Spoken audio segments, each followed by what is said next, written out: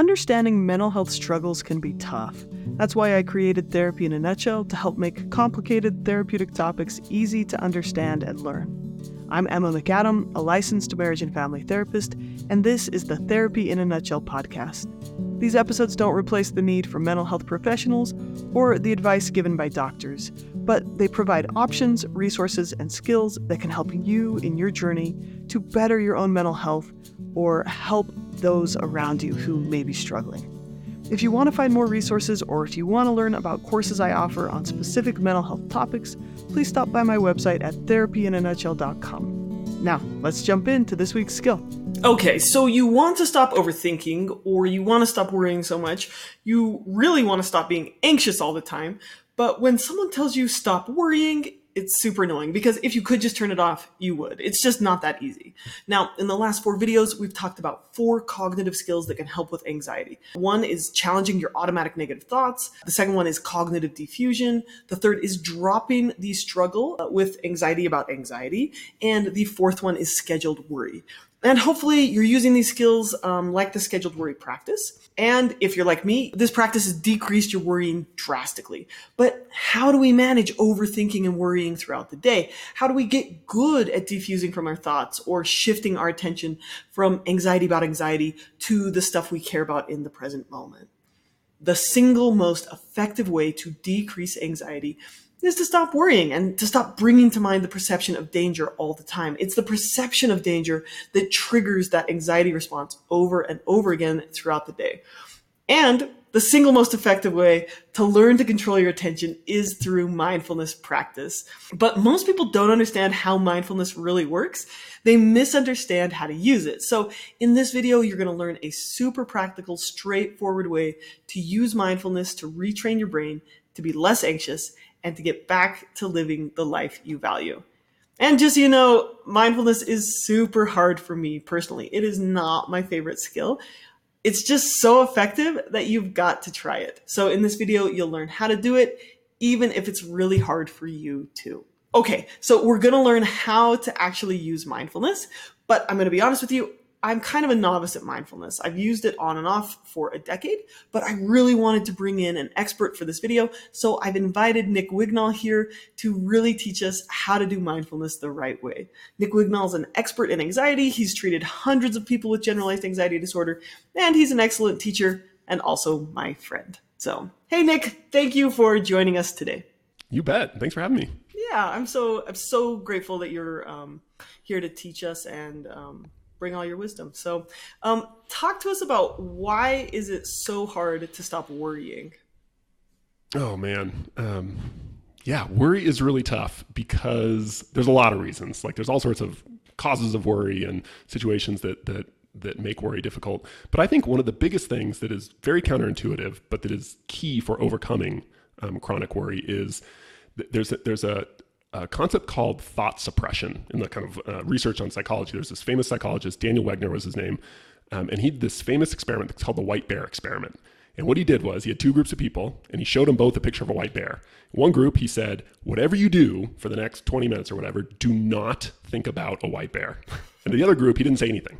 Yeah. And then he basically, he measured how often did people in both groups think about the white bear.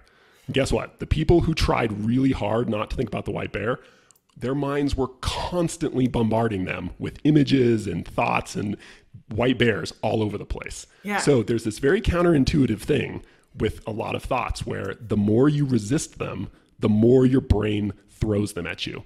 So I think one of the reasons why we have such a hard time not worrying so much is because we resist worry so much. We try so hard to stop worry or to escape from it or to get rid of it.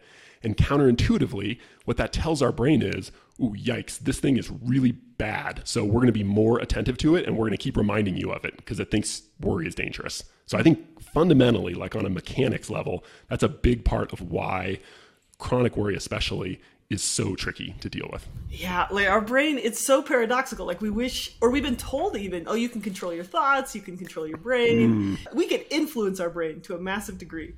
But the minute we try and tell it like, okay, you can't think about this, or it's threatening to think about worrying. Like it'll harm you if you think about worrying. All of a sudden your brain's like, we're going to pay a ton of attention to that. Absolutely. And it's good to remember, to a large extent, you cannot actually control your thoughts. You can control your attention, what you choose to focus on or not. That doesn't mean it's easy, right? Sometimes it's hard, and we'll get into that more. Yeah. But I think that distinction is really, really important. That I think that's so important, because even you think about someone who's depressed and they're like having a bad day and they start thinking all these negative thoughts and they're like, oh my gosh, I shouldn't be thinking this. I'm so bad for thinking this. What's the matter with me? Why am I thinking this? And all of a sudden they're like trapped in this like rumination cycle, basically, that makes things worse. So yeah, and it's the same with worry, right? We get trapped in these cycles. I like to tell people that it was really helpful to me is your thoughts are going to talk to you all the time. You don't have to talk back. You don't have to get into a conversation with your thoughts. You can if you want, if it's helpful, right? But if a worry pops into your head, it's so easy to just automatically assume, okay, I should keep talking to this and elaborating on this. And while that can often be tough not to do, it absolutely is possible to set boundaries on that chatting with our unhelpful thoughts and decide, no, it's there, it's talking to me, but I'm choosing not to talk back. Yeah. Awesome. So how can we train our brain to be able to choose what we put attention on? Well, the first thing, I love that you bring up that term. You use that word, train. How do we train our brain? Because the way to think about this really is, it's about training. It's about exercise. Just like you would train a dog not to pee in your house, right? You potty train a dog. Or just like you would train kids to learn how to play piano, right? Learning how to control your attention and not get caught up in worry, it's a training exercise. So the basics is, when you have that distracting thought, whatever it is, in our case, we're talking about a worry, it's about acknowledging, hey, there's a worry, right? A thought is, my brain is talking at me, but having the presence of mind to say, that's happening, but I don't actually want to do that. I don't want to continue elaborating on that worry or having a conversation with that worry. And I'm going to practice moving my attention. Remember, attention is like a spotlight. Think about like old movies in prisons, right? Where there's the big spotlight on the prisoner, like up on the wall. That's your attention, and you can shift it. Now, it's hard. Your brain thinks something's wrong, so it's going to tend to kind of pull you back to the worry. But with practice, you can get better. Like a muscle, you can get stronger at pulling it away from a worry and putting it onto something more productive or helpful. Okay. And so the way to think about it, though, is it's a muscle. And like all muscles, the way you get stronger is you exercise them regularly. So how do you what is that exercise? There's a lot of ways to do it. Arguably the most effective way to do it is what I call mindfulness training. Now, mindfulness, big term, right? Super big term. Yeah. Now, we just touched on mindfulness for a second. We're going to come back to it. You're going to teach us how to do it. But what do you think people get wrong about mindfulness? Because this is like probably the buzziest word in psychology of the last decade. Oh my gosh. Other than narcissism. Okay. Yeah, right. Okay, so here's the thing. What you get wrong about mindfulness, the big one is, what they ultimately want is to worry less and feel less anxious or less stressed. But they think about mindfulness as a coping strategy. This thing you do, okay, I'm super stressed and anxious. I'm going to like open up my tool belt of coping strategies and I'm going to do mindfulness real quick. And then hopefully that'll make me feel less anxious. Yeah, they use it like a Band-Aid or a way to avoid a feeling and replace it with a different feeling. Yeah, 100%. And while it's so understandable, because when you're feeling really anxious, it's awful, right? You just don't want to feel anxious anymore. The problem is, when you avoid something, including your anxiety or worry, or try to get rid of it, you might get some temporary relief. This is why people keep using coping skills, is because they're addicting, frankly. They give you temporary relief. Yeah. But long term, you're training your brain to think that worry and anxiety are bad, which means they're going to show up more, like those white bears, right? They're going to keep showing up even more intensely and frequently. So I believe when it comes to how can mindfulness be useful for anxiety, what people get wrong is they think about it as a coping skill. Yeah. What they should be doing is thinking about it as an exercise, something you do when you're not anxious or worried, so that when anxiety and worry pop up, you are stronger and better able to deal with them in a helpful way so that you don't end up super anxious and worried in the first place. Yeah. So what we're doing is training our brain to be better at shifting its attention. And that they've shown that can literally change the structure of people's brains. So, I mean, I think it's a little bit annoying, but sometimes people talk about like your muscles in your brain, right? Like they imagine your brain like doing weightlifting, because what's happening is when you practice or when you exercise this, it's literally shifting what your brain is focusing its energy and attention on. And sometimes in a physical way, like they can see this in brain scans, people who are really good at mindfulness. Totally. Yeah. So how do we practice it? Like, what is the basic mindfulness practice, the exercise that you would recommend people try when they want to train their brain to be better at choosing where they put their attention? Totally. So I'll give you my little formula. There's a very simple approach to mindfulness for attention training, for building this muscle that allows you to take control of your intention instead of letting it be controlled by your worry and anxiety. And so here's what it is. It's so simple. You sit down, you relax, you close your eyes. If you're comfortable with it, you don't have to. And you focus on the sensation of breathing. You're not deep breathing, you're not doing diaphragmatic breathing, you're not doing anything special. You're literally just sitting there and you're focusing on how does it feel to breathe? You're not thinking about breathing. Am I doing it right? Am I doing deep breath? You're just like, that's interesting. Like the air feels cool when it's coming in through my nose and it feels a little warm when it's coming out of my mouth. It's a very descriptive exercise. You're just noticing or sort of describing what breathing feels like. That's it. Yeah. Now, inevitably, what's going to happen is you're going to get distracted.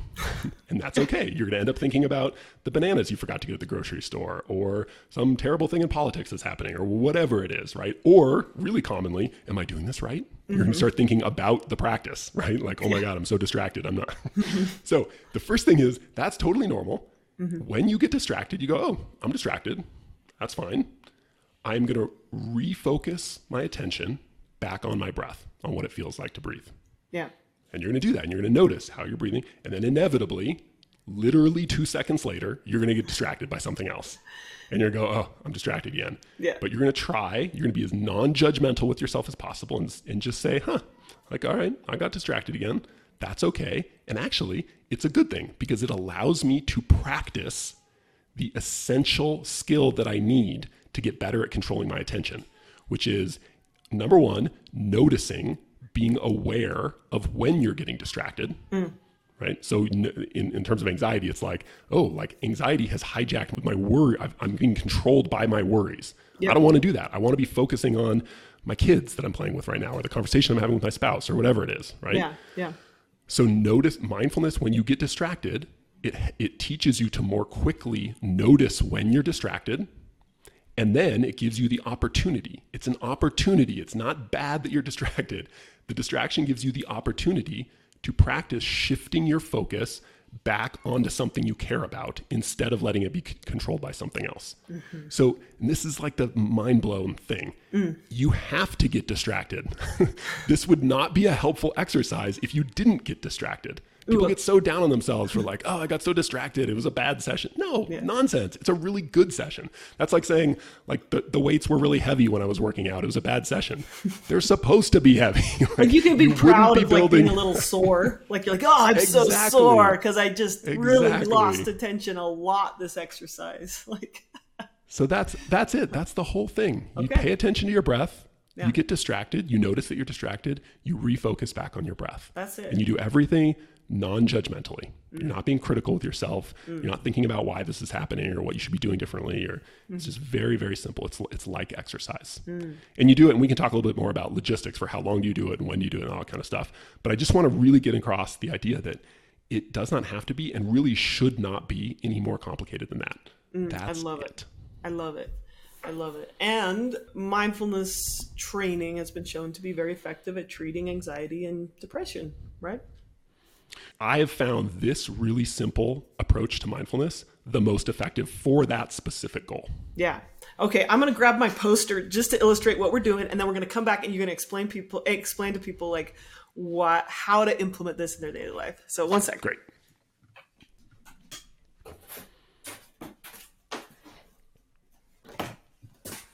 Look, Nick, I got a poster made. Whoa, look at it. Props. You got props. I'm so proud of myself. I used staples, So when people are in like their default nervous system mode, they're in a state of safety. They experience a stimulus, which they interpret as dangerous. Like, oh, someone jumps out at you from when you're on a trail and your brain's like, oh my gosh, it could be a bear. And that's what triggers the anxiety response.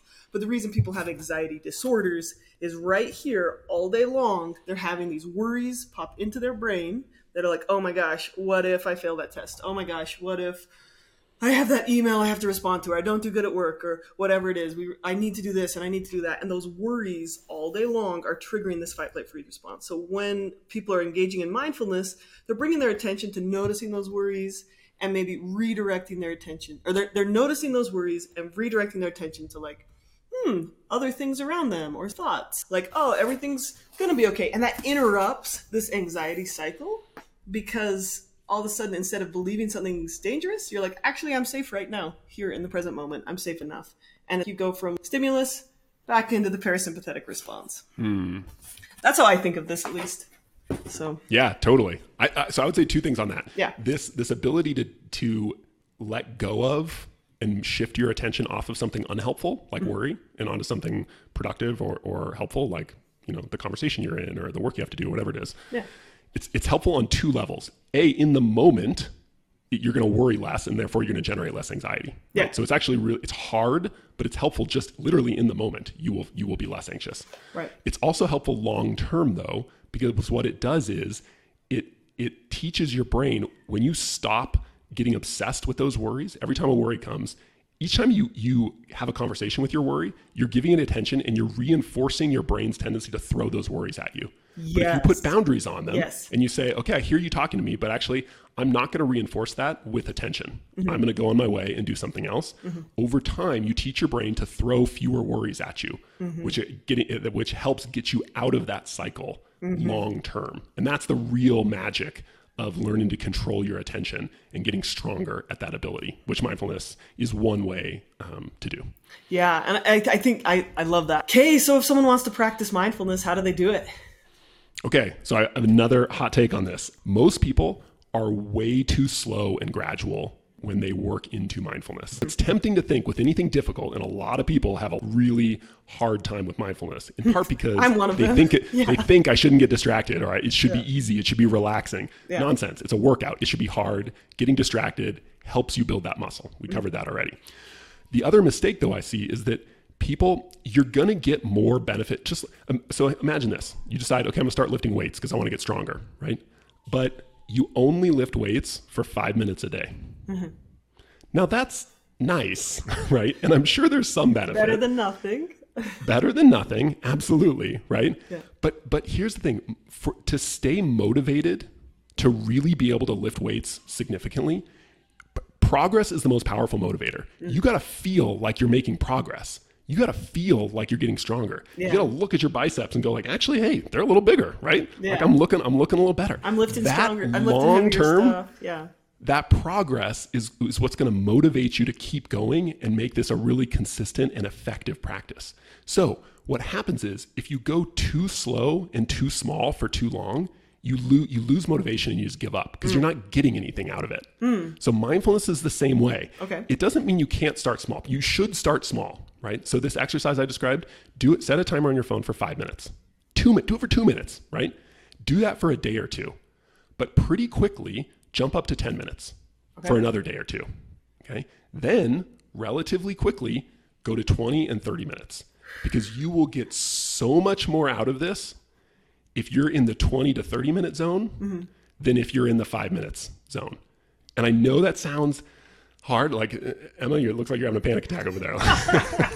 Yeah, that sounds really hard for me, and I'm going to try it. and I'm going to like film the results. So yes, but like the thought of sitting still for 20 minutes for me is like, oh my gosh, that sounds so hard. Yeah, and of course, everyone's different. Take this with it. But what I want to get across is this general principle that if you want to stick with this long term and see the benefit of it, you have to see results from it. And you're just not going to see results if you're only doing 5 minutes a day. Like it might be nice and you might get some benefits from it, but if you want to put a serious dent in your anxiety by really learning how to control your attention, like 5 minutes a day is not going to cut it. I'm just going to be straight up. All right. Like it's not going to do it. Okay. Like it's got to be more than that. So is it 30 minutes? I don't know. Maybe it's 15 or 20 minutes. But the point is, it's got to be a significant thing if you want those muscles to get stronger. But the good thing is, after the initial hump, it's not like you have to grit and bear it the whole time. You will enjoy it more. You will feel yourself getting stronger. Okay. And it will become a more enjoyable thing. It's like if anyone's out there as a runner. We have this family friend who's a triathlete, And I never used to like to run. And she always said, how far do you run? And I said, I don't know, like a mile. She was like, nobody likes running the first mile. Like, it's awful. Your body's like, I don't want to do this. So you always feel bad. You never feel good until you start getting to higher mileage, like 3, 4, 5 miles. Yeah. And your body accepts, hey, this is something new. And you kick into a different gear. Yeah. Mindfulness training is exactly the same way. Everybody feels crappy the first 5 minutes, which is why you need to push through and quickly get to a place where you're doing 20, 30-minute sessions. Okay, so I love this, and I know a lot of people really, really benefit from this, and I'm going to try it. And if I come back, because I'm going to record my progress on this. If I come back and I'm like, oh my gosh, I enjoyed a 20-minute mindfulness session, I'm gonna like buy you lunch to anywhere you want to go, fanciest place you want to go. Arizona. All right, remember though, it's all about expectations. Okay. Right? This is not a coping strategy to feel relaxed. Yeah. The goal isn't to feel If you went out of a workout and felt relaxed, you'd actually be disappointed. You'd think I probably didn't get a very good workout in, right? Yeah. You want to feel like I'm sweaty, I'm kind of nasty, I'm stinky, I'm sore. Yeah. Yes. That good feeling. Like good workout. And I can totally get that when it comes to like physical exercise. Like I really enjoy exercise and I love a good hard exercise. So we'll go see if I can do this. I'm gonna do it, Nick. I'm gonna give it. I'm gonna give it my best. I believe in you, Eva. So do that. So a couple minutes. Start with 2 or 5 minutes. Do that for a couple days. Up to 10 minutes, couple days, and then get to 20 or 30 within a week. Yep. Okay. Exactly. And do you have to sit cross-legged and hold your fingers like this and say "Oh"?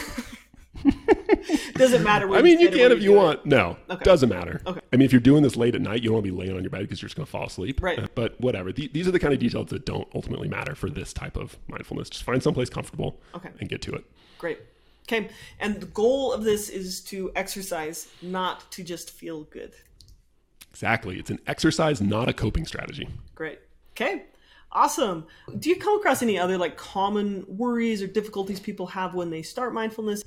Gosh, the big one is just it's wild to me how judgmental people are of themselves with mindfulness. I don't know where this comes from, but the thing to really keep in mind is that you just really want to be gentle with yourself.